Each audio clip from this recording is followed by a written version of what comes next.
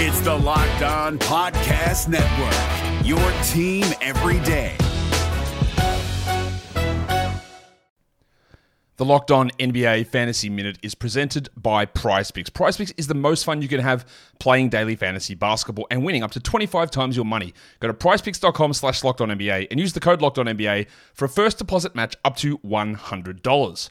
We are very much in the thick of the fantasy basketball playoffs. You might be starting it this week. You might be already in it. It might be a week away. And at this point of the year, with only 5 weeks left in the entire regular season, playing the schedule is the most important thing. So this week, the Minnesota Timberwolves and the Los Angeles Lakers play 2 games only.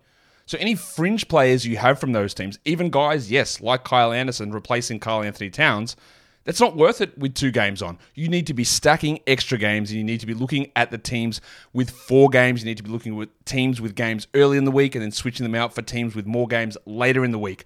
Get more games in, play the schedule, be cutthroat with injuries, and get players in to get yourself success for fantasy basketball.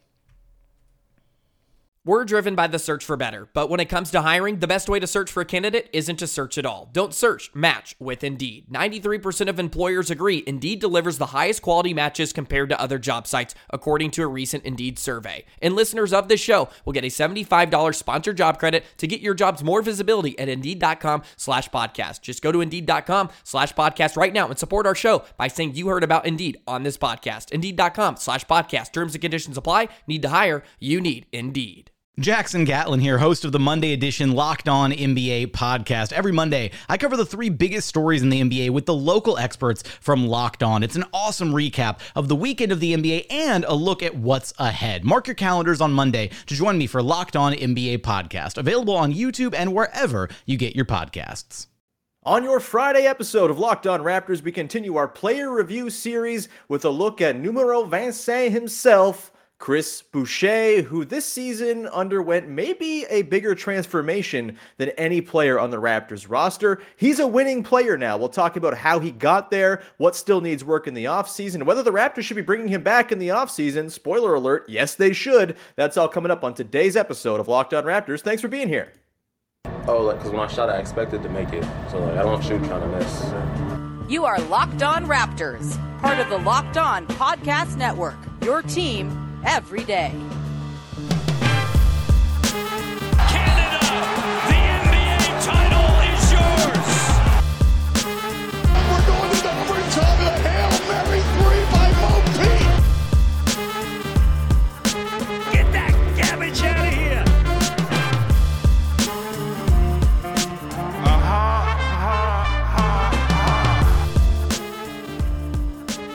Hey, what's going on? Welcome to episode number 1173 of Locked On Raptors for Friday, May the 7th. I'm your host, Sean Woodley. It's May the 6th. I have no idea what day it is ever. I am your host, Sean Woodley of RaptorsHQ.com. You can find me, as always, on Twitter at WoodleySean. You can find the show at Locked On Raptors, and you can subscribe to, follow, rate, review the podcast wherever you get your podcasts on all the different podcast apps in audio form. Plus, you can go to YouTube and join the nearly 2,000 people who have jumped on the YouTube train over on the Locked On Raptors channel. It's much appreciated when you support the show over there. Even if you're not going to watch the videos, just subscribe. It's so easy. You don't even need an account to do it. Just hit subscribe, and then you've helped the show out, and you have really made me happy and stroked my ego, which is the most important thing, of course. And as always, a big thank you for making us your first listen of the day. Also good for my ego.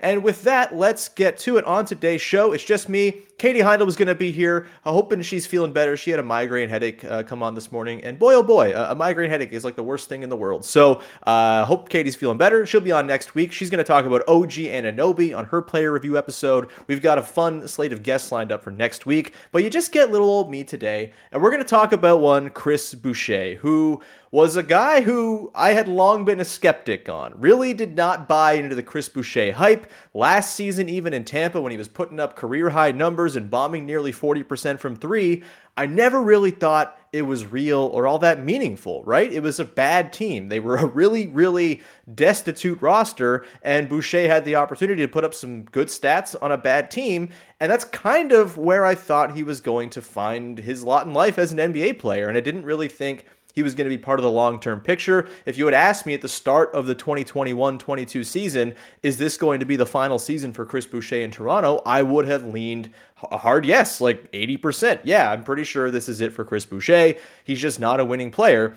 And what we saw from him this season was just an absolute transformation, which was a wonderful story to track and continues just an insane story that is the NBA career, college career, pre-college career of Chris Boucher. And it's been really cool to see him find his niche in the NBA and really kind of embody a lot of the spirit that the Raptors are looking for when it comes to the types of guys that they employ and the type of style that they play. He's just been a perfect fit for that this season. And so we're going to dig into the good, the bad, and what comes next for Chris Boucher on today's episode. Also going to dig into the stat of the year and the play of the year. And was Chris Boucher robbed for Sixth Man of the Year? We'll get into that in the stat of the year coming up a little bit later on. But first, we should get to the big takeaway, the big positive takeaway, which we're starting all of these player review episodes off with. And that is that Chris Boucher is a winning basketball player now, and one the Raptors really can't afford to lose. He fits the spirit and the sort of, again, the ethos of this team so perfectly, and the role that he's occupied coming off of the bench, bringing in some chaos, just slamming the offensive glass in a way that very few players in the NBA this season did. He ranked in the 90th percentile in terms of impact on offensive rebounding when coming on the floor. The Raptors' offensive rebounding rate increased by 4.3% when he jumped on the floor, and that was such a huge driver of the Raptors' possession gaming, which was, again, their big strategy all season long. Not a very good half-court team, not a ton of shot making on the roster, not a ton of creation, but boy oh boy, could they crash the offensive glass and put back missed possessions. And Chris Boucher was incredible at that. He just, was an all-encompassing force. Whenever he hit the floor, the Raptors tended to turn things around. And you find yourself a lot of times, you think back to times where the starters were struggling, or when, they were just kind of coming out of the gate a little bit slow. That small starting five in particular was kind of having some trouble at times. We've talked about this week their numbers and why, they're sort of what's behind their awkward numbers, and the sort of, is the data behind them meaningful? Is it sort of noisy? Whatever it might be.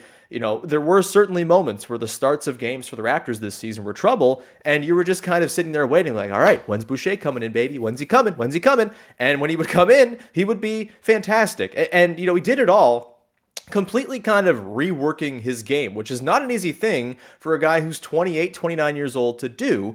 A guy who, for most of his career, in the G League and college, and then, sort of, I guess, last season as well, has been a bigger focal point a lot of the time. And, I think the real sort of highlights of his career have come when he's occupied that more sort of chaos-inducing bench role. You think back to 2019-20, when he wasn't like a terribly impactful on-court guy. That said, his numbers are a little bit noisy because that team was just so bloody good. Their starters were just unbelievable. They were killer in the clutch. Times where Chris Boucher wasn't really on the floor, so his on-off numbers get a little bit skewed that way. But, he was still quite good that season, just not to the degree that he was this year. But we've seen him in his best NBA seasons, 2019-20, and then this past season, he's occupied that sort of lower usage. He's just going to do the dirty stuff, and he's not sort of bothering himself with, all right, well, I got to, work in some threes, and I got to dribble and put the ball on the deck a whole bunch. He just didn't do that, and he became such a lovely off-ball player for this team. Really became a nice cutter as well, which is a really impressive thing, to just sort of pick up and sort of as a counter to his lack of three-point shooting this season, which we'll get to in the second segment. That was a really nice thing. You saw, obviously, the chemistry with Thad Young really formed near the end of the season, but there were plenty of moments where he was the benefactor of all the attention that a Pascal Siakam or a Fred VanVleet was receiving. Tons of times you just see Chris Boucher cut baseline for an easy dunk, or to go in and collect the offensive rebound and put it back. Just a wonderful, wonderful offensive season from him in a very low usage and low impact and low sort of, not very hands-on role. He still managed to make his presence known, averaging nearly 9 points a game, or north of 9 points a game. On defense as well, this is kind of where I'd always really had my issues with Chris Boucher. wasn't really a sound positional defender, was sort of from like the school of Hassan Whiteside a little bit, where the blocks are incredibly loud and highlight reel and just, kind of shocking when you see them at times, but they were coming as a result of him being out of position, not really playing within the Raptors scheme. And we know from watching the Raptors play defense over the last really 3 seasons, when there's a weak link in that constantly rotating chain of stepping into the vacated space to then fill in for the guy who's gone to go help or contest a shot or whatever it might be, when there's one loose, creaky wheel or one loose chain link, whatever it might be, that causes the whole thing to fall to shit. And Chris Boucher did a wonderful job this season of playing within himself and just kind of realizing, oh yeah, I'm 6'9" and cover so much ground and my arms go for days. I don't need to find myself out of position to be a great defender because I can just sort of, make those highlight reel plays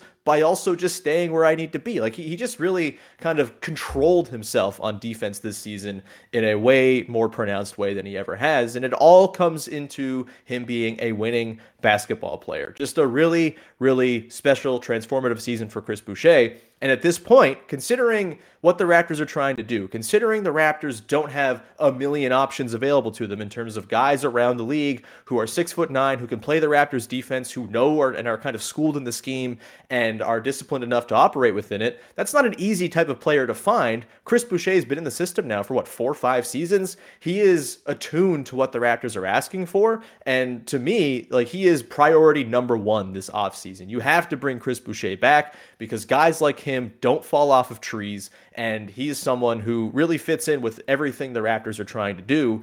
And while he's not a guy who you're going to look to start necessarily in, big high leverage games or anything like that, he is certainly a guy who you're looking at as, hey, that could be our 6th or 7th best player. And you're pretty happy with that if you sort of dot the second unit around with a little bit more shooting, a little bit more ball handling, whatever it might be. He can slide in very nicely, and he fits next to basically any one of the Raptors' bigs now as well. He can play next to Khem Birch, and that's been a pretty nice pairing, actually, kind of a replication of what we saw in the very best moments of Boucher in the Tampa season, where he was really excellent playing next to Aaron Baines for stretches before the whole season went down the tubes. He was really great in that situation and not asked to play center anymore. He played 65% of his minutes per cleaning the glass at the 4 this season. A much, I think needed change. And honestly, the 35 minutes where he's at center, I don't even know how to really sort of calculate that because he's playing with guys. Pascal Siakam was more sort of the nominal center when he was playing with him. Scotty Barnes played center. I don't really think there were that many moments this year where Chris Boucher was asked to be the clear out and out backline rim protecting center. And I think that really benefited him as well. He fits with Precious Achiuwa, of course, we know that. He's going to fit with Thad Young, you would think, going forward if they can bring Thad Young back because of the chemistry they seem to have, the cutting that he brings to the table. He just has become a really nice puzzle piece for the Raptors, a guy who I was 100% confident in the postseason with him being on the floor, something that would have absolutely knocked me on my ass if you said that was a thing that was happening at the start of this season. So all credit to Chris Boucher, a really awesome, just a career-altering and defining season for Chris Boucher. It's really, you can't really mince words with it. He totally changed my outlook, changed, I think, the league's outlook and the Raptors' outlook on what Chris Boucher is as an NBA player, and that is to be celebrated. On the other side, we're going to get into the bad stuff, which mostly just is tied up in his three-point shooting. We'll talk about whether that's an anomaly, whether it's possible for him to get back to that 38.7% mark he hit in the 2020, 2021. There are too many 20s in this decade. I hate saying the years, and I will hate it for the next 10 years. Anyway, it's brutal. Either way, we will talk about, whether he can get back to the plateau or the peak that he hit in 2021 in Tampa, or whether there's maybe sort of a middle ground between the 29% he hit this year and that career high year he had a season ago. So we'll get to that in just 1 second here. But first, I want to tell you about our friends over at Built Bar, who are making the best tasting protein bars you can find I am finally back exercising, baby. I busted out my bike yesterday. It's something I typically like to do like 3 times a week, but the last couple months have been crappy weather and I've been sad and I've been sitting around doing nothing. But I now have more reason to have my Built Bars because they are a great way for me to power up for a long bike ride. I can bring one with me. I can stuck it in my pocket or my backpack, whatever it might be, if I'm going for a longer bike. And that is a great snack for me to have midway through a ride, after a ride, before a ride, whatever it might be. If you, like me, are finally getting off of your ass and starting to exercise again now that the old seasonal affective is wearing off, Built Bar is an awesome way to power up your workout and also make you feel like you're indulging. It's kind of awesome. You have something that kind of tastes like a candy bar just before you go for a workout. It doesn't really compute in the brain, but it does, and it powers you through. It's a nice meal replacement, even if you're not going for a workout. If you don't want to have a heavy breakfast, highly recommend a Built Bar to fill that hole in the morning as opposed to some heavy meal. I'm not a heavy breakfast person. Maybe you are, but if you are like me and not, you can go have a Built Bar, and it'll be a great way to start your day. Most bars contain 130 calories, 4 grams of sugar, 4 grams of net carbs, and 17 grams of protein. You can go to Built.com, use the promo code LOCKED15 to get 15% off your order. That's the promo code LOCKED15 for 15% off at Built.com.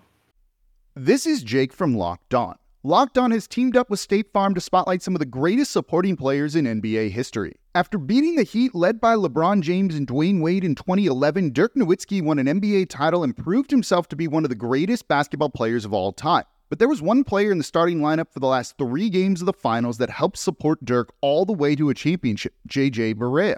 Led by JJ and Jason Terry, the Mavs' second unit proved to be the strength throughout the playoffs, where they led the NBA in bench scoring. But for games 4, 5, and 6 in the NBA Finals, Mavs coach Rick Carlisle inserted Barea into the starting 5 to help the Mavs space the floor and put more playmaking around Dirk. JJ Barea had a knack for running the pick and roll with Dirk that helped the Mavs score more efficiently on their run to a title. Dirk Nowitzki couldn't score the way he did if he didn't have much needed support from someone like JJ Barea. Sometimes you and I need that kind of support too. Think of State Farm like a pivotal team player. When you need help protecting the things that matter most, remember the jingle and just say, like a good neighbor, State Farm is there.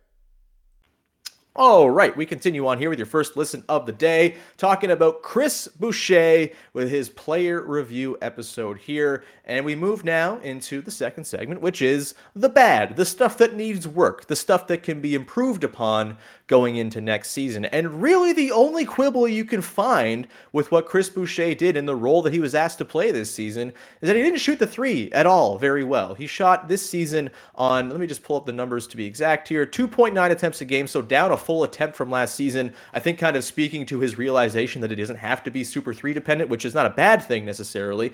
But he did shoot just 29.7% on 2.9 threes a game. Not what you want. He was at 38.7 earlier. He was at 38.3 last season, which is a really, really excellent mark on 3.9 attempts a game. I'm fine if he's at 2.5, 3 attempts a game as opposed to 4 or more. That's no problem to me. If he can just knock down a couple more of those, a week, that is a big game changer and something that, we saw in the postseason can be a huge, huge salve for the Raptors when their offense is sort of, a little bit screwy, a little bit bogged down. Having Chris Boucher standing in the corner has been a pretty reliable thing for the Raptors. And even this season, it was kind of a reliable thing for the Raptors. He was just fine from the corners. I'm looking at the numbers here on NBA.com with a shot chart. From the right corner, he was 20 of 42 for a 47.6%, more than about 9 percentage points higher than league average. From the left corner, 9 of 25 from 3. And from the right wing, he was 21 of 54 for 39%.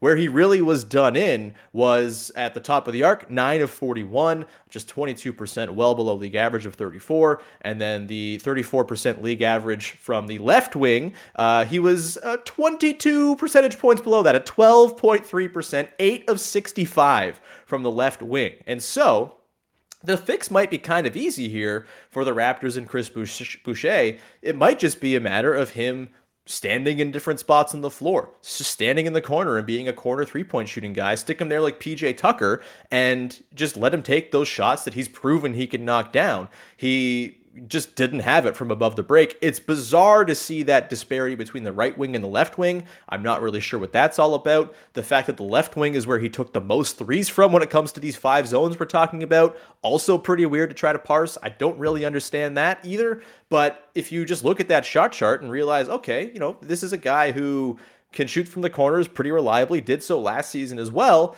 Maybe that's just his lot in life. He's a corner catch and shoot guy. You don't need him above the break. He's not going to run pick and pop for you necessarily. Get him rolling downhill as a roll man, or don't use him as a screener at all and just stick him in the corner. And eventually teams are going to start after worrying about that 3-point acumen from in those corners. And if they're not, then you got cuts available to you and things like that, which he's proven he can be quite good at, especially creeping along the baseline. So yeah, I would just say the improvement here might just be the distribution of his threes next season. Get him away from above the break threes, except for apparently the right wing, which again, super weird. I'm going to guess that's probably a bit more of an anomaly than anything else. But if you get him in the corners, especially that right corner where he was just deadly this season, I think that can be a way to sort of get a bit of a bounce back for Chris Boucher from downtown and address some of the shooting issues the Raptors have had. Boucher shot 29% this season. I just talked about that, but he was 32% since after the All-Star break. Again, not amazing or anything like that, but a slight uptick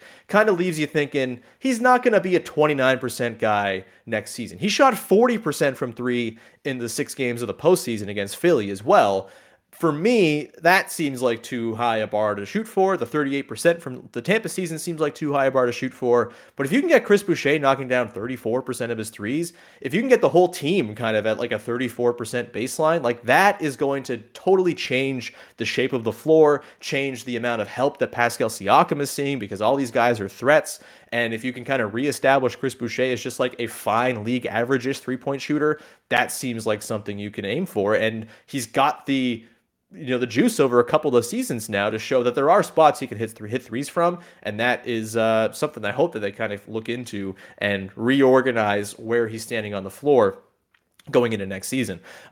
He's just he's a fun player, man. I had a lot of fun watching Chris Boucher this season, and the threes that he does put up always feel like total backbreakers as well. Like anecdotally, they feel like the best kind of threes for the Raptors to get and for them to go down, just because, especially this season, they felt so rare. And it does feel like when Chris Boucher is having a game where he is knocking those down, it's more or less impossible for the Raptors to lose. So it would be really great to see if they could see that efficiency from outside uptick a little bit again, just with a slight redistribution of where his shots are coming from, because he does have the pedigree of hitting shots from the corner. And again, if you can get for a 35%, if you can get a 35% mark out of him next season on 2.5-3 attempts a game, I think you're laughing, and I think you've really addressed a big problem that the Raptors had this season when it came to their space. Boucher just dropping off a cliff from where he was in the Tampa season was a big hit to what the Raptors were doing. Wasn't really even helped and addressed until Precious Achiuwa started bombing threes, and you kind of got a little bit of that depth shooting. But if you can have both Precious and Boucher bombing threes, like, good luck. Like, it's going to be a nightmare for opposing defenses to try to figure out, like, all right, what are we sacrificing here? Because, Boucher is a dangerous off-ball guy. He's dangerous on the cut. He's dangerous shooting threes. Precious, we know, can put the ball on the deck on a closeout. Like, it just makes the defense have to think that much more. And the more you can make a defense think, the more fruitful it's going to be for your offense. And that's kind of the rule of basketball. With that, that's kind of all I got on the bad stuff for Chris Boucher, man. I mean, yes, there are some nights where it's inconsistent or whatever, but that's why he's a bench player. Some guys aren't cut out to be amazing 35-minute-a-night guys every single night, bringing it the same heat every single night. That's fine. There's only so many guys like that in the NBA. So really, for me, the shooting, getting it back to something reasonable where teams actually are kind of worried about him as a three-point shooter is kind of the real piece of improvement for Chris Boucher. If he does everything he did this season and just knocks down a couple more threes a week, that is a complete success to me in my eyes when it comes to developing Chris Boucher for next season. I'm not looking for like on-ball chops necessarily from Boucher. I'm not looking for him to learn how to put it on the deck. He can do it sometimes. He can get the ball going in transition and whatnot. He's done that quite a bit in the G League in the past, and he's had some moments in the NBA. But really, I think there's not that much of a sort of cause for concern if he doesn't become an on-ball threat, if like with the ball in his hands, kind of putting it on the floor. If he's just a guy who can knock down catch and shoots and make the odd sort of, catch and drive past the closeout without it being sort of a huge staple of his game, I think that's totally fine.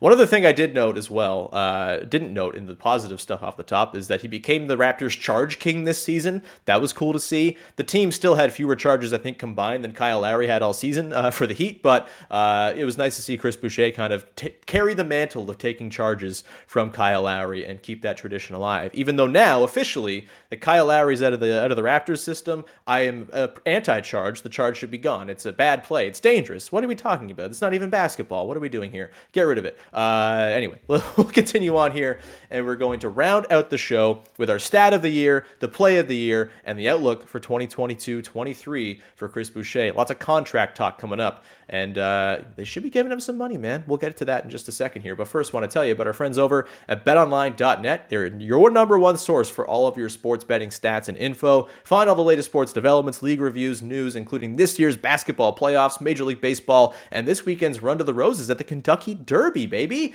Lots of great stuff you can get into over there. I, personally, am a person who is a fan of the happiness hedge, which is where your sports team is playing a game, and you bet against them so that if your team wins, you are happy, but if your team loses, you at least get some money to make yourself feel a little better, and I've been doing that with the Toronto Maple Leafs, baby. The team that is constantly making me feel sad, might as well make some money off of them. They got Game 3 coming up tonight. Why don't you throw some money down on the Tampa Bay Lightning to beat them, and then if they lose, if the Lightning lose and the Leafs win, then you're feeling happy no matter what. Head to the website or use your mobile device to learn more about the trends and the action at BetOnline, where the game starts. The NBA playoffs are right around the corner, and Locked On NBA is here daily to keep you caught up with all the late season drama. Every Monday, Jackson Gatlin rounds up the 3 biggest stories around the league, helping to break down the NBA playoffs. Mark your calendars to listen to Locked On NBA every Monday to be up to date. Locked On NBA, available on YouTube and wherever you get podcasts. Part of the Locked On Podcast Network, your team every day. All right, and we move now into the final segment of our Chris Boucher player review, where we are going to bring back our staple segments for these episodes: the stat of the year, the play of the year, and the outlook for next season. So for the stat of the year, let's begin here. My stat of the year for Chris Boucher is plus 5.1, which was his on-court differential when he was on the floor for the Raptors. They were 5.1 points per 100 possessions better when Chris Boucher was on the floor than not.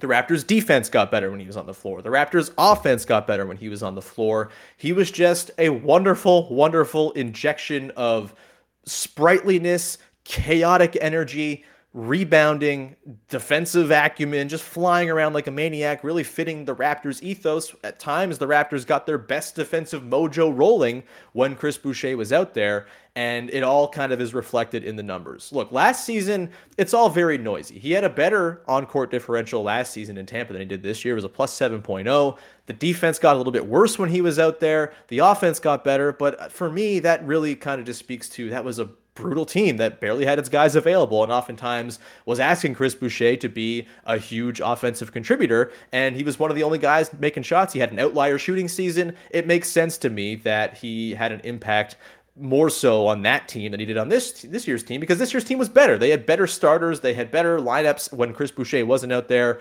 So last year's positive differential, like I said, didn't really, to me, scream winning player. It screamed guy who was one of the better players on a miserable basketball team.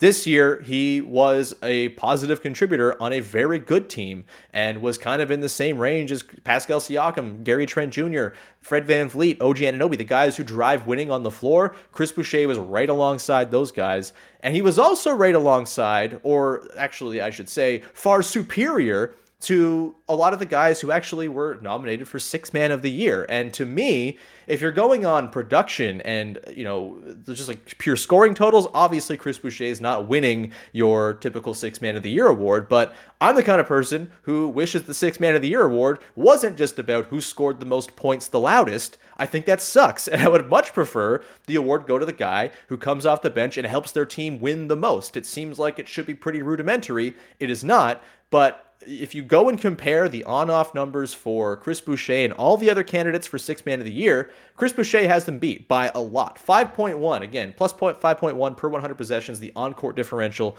for Chris Boucher. You compare that to Tyler Hero for of course, who won Sixth Man of the Year.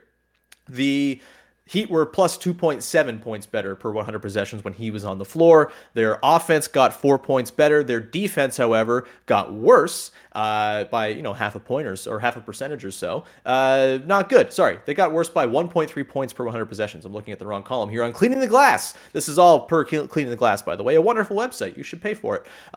It's pretty cheap and it's great. Either way, Tyler Hero plus 2.7, about half of the on-court differential that Chris Boucher was putting up. Jordan Clarkson, the other candidate from the Utah Jazz for Sixth Man of the Year, a plus 3.3 net rating differential when he was on the floor versus when he was off. The offense for the Jazz got a little bit better. Their defense got a little bit better. Credit to Jordan Clarkson. Good stuff, but still below that plus 5.1. Of course, look, you're going to value different things. Being able to be a huge scorer for a team is a valuable thing to have off the bench if you are starved for offense. I mean, the Raptors could have used a guy like that this season for sure. Gary Trent Jr. coming to you next year, baby. But either way, I think you could, again, it's all sort of a philosophical thing, right? Do you prefer the sort of gunner type who doesn't really change your sort of overall impact that much, but he helps you survive minutes? Or do you like the guy who comes in and totally changes games with his energy and his offensive rebounding and his defense? I'm going to side with the latter, but, the voters, obviously, with this award, you tend to go with the guy who scores the most buckets. The other guy who was up for the award played a similar position to Chris Boucher. I think a similar kind of role in that he wasn't asked to be one of the best players on his team, and that's Kevin Love. And he had a great season. It was really awesome to see Kevin Love not throw temper tantrums anymore and be kind of happy when he was on the floor for the Cavs this season. It was a nice sort of redemptive season for him after a couple of really dark years there in Cleveland.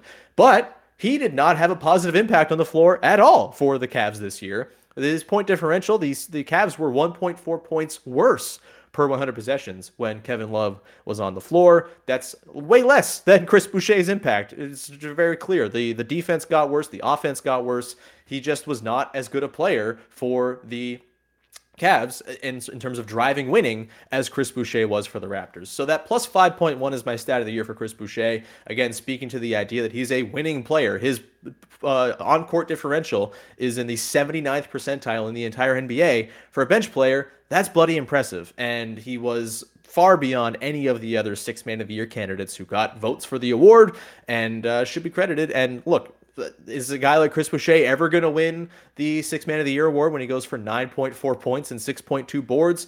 Probably not, but I would like to see a bit of a sea change with how that award works, because a guy like Chris Boucher would be a huge benefactor from that, and I would like to see him, that type of player, get some recognition, because that's a good-ass player. He was an absolutely game-changing player for the Raptors this season and made them better when he was on the floor. That should be considered to me when you are talking about Sixth Man of the Year. And this is all coming from a guy who hated the Lou Williams season in Toronto. Maybe I'm still a little bit scarred. With that, let's move into the play of the year for Chris Boucher. And this is a tricky one because he had a weird season in that every game kind of blends together, because it's just like, oh, there were 5 offensive rebounds and a bunch of putbacks and a couple of dunks, and he made some great defensive plays. So there's not, to me, like a clear standout, wow, that Chris Boucher play is going to stay in my mind for the rest of time or anything like that. So I'm just going to go with a sort of blanket. The Chris Boucher lob finish, which is a very special kind of lob finish that really was conducive to happening on this team because of the number of bricks the Raptors threw up and the number of air balls the Raptors threw up. It must have happened like 15, 20 times this season. It happened 2 times in the same playoff game where the Raptors would put up an ill-fated 3 or mid-range jumper, and instead of hitting the rim, it would just land in the midst of Chris Boucher, who either was already on his way up to meet it or would have it sort of land in his hands and be like, oh, I guess I have this now. I should probably put this in the bucket. It was like my favorite recurring thing throughout the season. It's a shame none of those guys got assists for their ill-fated shots that led to those Chris Boucher lob buckets, but that to me is sort of like the type of Chris Boucher play that's going to stick with me for the rest of the offseason. And really, I'm going to associate it with Chris Boucher for the rest of time, frankly. It's just a very fun, weird, sort of quirky play that only really is happening on a team where you're missing shots as regularly as the Raptors do, and it just kind of speaks to the offensive rebounding, the demonic approach to offensive rebounding that the Raptors took this season, and that Chris Boucher kind of embodied himself. So that's my play of the year. If I'm going to go with a game of the year for Chris Boucher, because I can't think of one specific play, I'm going to go with that Nuggets game in Denver where the Raptors pull off the win on the second half of the back-to-back after beating the Suns on the Friday. Chris Boucher was amazing in that game. I believe, let me find the box score here. I had it, and then I lost it.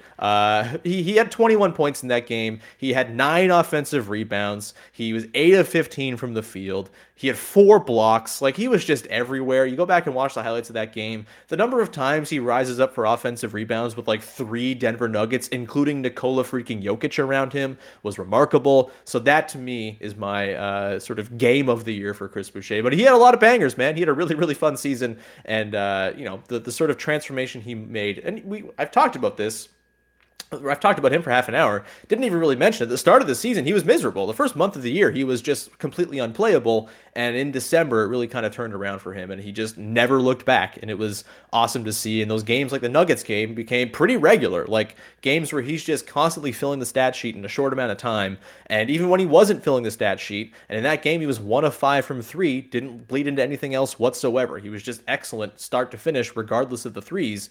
He just never let that bad shooting bleed into things. And even when he didn't have a big offensive night, he was still doing things defensively that were tremendous and hugely impactful. The offensive rebounding, of course, was kind of always a staple as well. That brings us to the outlook for the 2022-23 season for Chris Boucher to close out the show. And look, in the postseason press conference from Masai Ujiri, he mentioned Chris Boucher kind of alongside Precious and Pascal and Fred and Scotty and sort of the core guys that we all kind of associate with this team.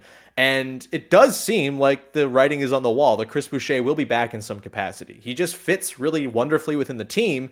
And for both team and player, it seems like a situation where like the value of Chris Boucher to Toronto is probably higher than it is for most other teams because of the way the Raptors play, because of their focus on the offensive glass, because he fits their defensive scheme, and he is in fact 6'9", which is the most prized thing in all of Toronto Raptorsdom. And so there seems to be like a pretty easy marriage there. Of course, he's Canadian. There's that sort of passport connection as well. Doesn't seem like Chris Boucher is itching to go anywhere. And the thing with the salary cap situation around the league this season is there's not a ton of teams with a ton of cap space, and it doesn't feel to me like Chris Boucher, a 29-year-old guy who is a very good bench player, but probably not much more than that. That's not the type of guy that teams go and spend a ton of money on, right? Like the one team that kind of stands out where Boucher would be a really good fit is the Memphis Grizzlies to me. That's a team that is, of course, very committed to offensive rebounding. Having some extra big man protection behind Jaren Jackson Jr. would be nice because of the foul trouble there. But they're also loaded with bigs. They have Brandon Clark, they have Steven Adams, and they have a lot of money that they're going to have to start doling out to guys very soon. So I can't imagine they're going to be going and dropping big free agency money on Chris Boucher this offseason, or anybody really, because they got to kind of keep that money for their guys in house. So that's really the only team that really stands out as like a big time threat. Maybe like the Pistons or something like that, but the Pistons don't feel like they're in the point where they're a Chris Boucher away from competing or anything like that. And so it really does feel like there could be a pretty easy marriage between the Raptors and Boucher for next season. And I really think it has to happen. Like if they lose Chris Boucher, that could just signal it's a failure of an offseason. I don't think it's going to happen, but I do think he has to be priority number one, and bringing him back should be the thing that they're doing above all else, even when it comes to, Thad Young. Maybe they have to pay Chris Boucher too much to make Thad viable to come back. If that has to be the case, I think that's fine, because I think Chris Boucher is that important to what the Raptors are trying to do here and what they're trying to build. Just looking, thank you as always to our pal Daniel Hackett, who is our cap expert over at RaptorsHQ.com. Should probably get producer credits on this podcast for the number of times I ask him about cap stuff when we go into the offseason. But I asked him for a bit of a breakdown on like what can they afford to pay Chris Boucher coming into the offseason. As it stands right now, the Raptors have $115.8 million committed to 11 guys for next season. They could waive either Delano Banton or Armani Brooks to save a little bit of money. And also you assume that Svi Mykhailiuk is going to opt into the second year of his contract with a player option. I don't think they're going to waive Banton. They might waive Brooks. Brooks feels maybe to me kind of like a Freddie Gillespie case where it was a nice story, but just in terms of the overall vision of the team, maybe he doesn't quite slot in. Either way, they are going to have about $32.4 million underneath the tax if they sort of go ahead and Svi opts in and they have Banton or Brooks. That's where they're going to be about. $10.3 million would be the mid-level exception if they want to go and use that to bring in a shooter or an extra big or a point guard or something like that. DeLon Wright, please bring in DeLon Wright. Either way, that's what the mid-level exception is for them, leaving about $22.1 million under the tax to bring back their own guys, Chris Boucher and Thad Young. Maybe Justin Champagnie's in there as well. I got to double check what his contract situation is. I'm not going to do it on the fly here. We'll talk about Justin Champagnie some other time. But either way, when you throw in the second round of the Raptors are going to bring in, it's about $21.1 million in room for two guys in Thad and Chris Boucher. So obviously, I would like both of those guys to be back. That feels like enough money to make it happen. But maybe Chris Boucher is someone who is looking for a longer-term deal or a bigger commitment or more guaranteed money. I could see a situation where the Raptors say, hey, Chris, here's a 1-year, $15 to $18 million deal just to get you in for next season. Then we'll figure it out again the year after when we have some contracts coming up. Fred VanVleet's going to have his option that he's probably going to decline. Gary Trent Jr. is going to be declining his option. Next summer could get kind of expensive for the Raptors. And then you're already kind of looking down the barrel of Scotty Barnes extensions by then as well. It won't be until the year after that, but still, you got to keep all these things in mind. So I don't know if the Raptors are going to want to go and pay Chris Boucher 4 years and, $60 million or something like that. But if they want to keep him around for 1 year, maybe it's sort of a balloon payment to keep him in for 1 year. And then you can kind of reevaluate after that. You'll still have his bird rights and all of that. And so if that's the case and it's like an $18 million deal for Thad Young, you're probably only able to offer $18 million for Chris Boucher. You could probably only offer Thad like $3 million or so, or the minimum or whatever it might be. And that might be something where he goes and looks to greener pastures. But if they can get Chris Boucher for, anywhere between 12 and 15, I think that leaves enough to give Thad what he would want to stick around, and you can keep both of those guys in tow. Again, the problem is committing too much money to Boucher for too long. Probably a tradable contract. All the Raptors contracts are going to be tradable, you would think. They'll still be under the tax.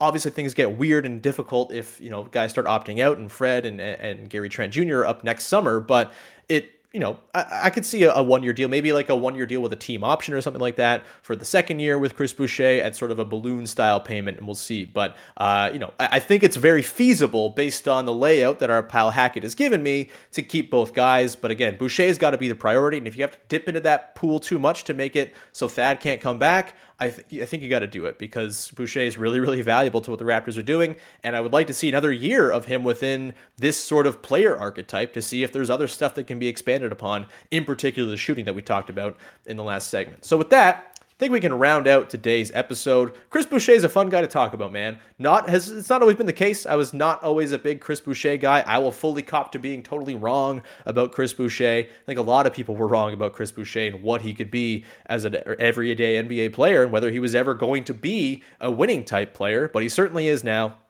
And I hope he's with the Raptors at least for next season and perhaps beyond that as well. With that, we will wrap up today's episode of the show. Thank you so much for tuning in, as always, and making us your first listen of the day. Go make your second listen of the day Locked on Maple Leafs, as our boys Mike and Dave over there are going to tee up Game 3 between the Leafs and Lightning tonight in Tampa. Big time game over there. They're doing a fantastic job on that show, covering the Leafs playoff run. So go support the show, find it on YouTube and all that good stuff. And with that, we will round things out. Thank you for tuning in all week. We got lots of player reviews and fun guests on tap for next week. So thank you, and we will talk to you again on Monday with another episode of Locked On Raptors. Have a good weekend. Bye-bye.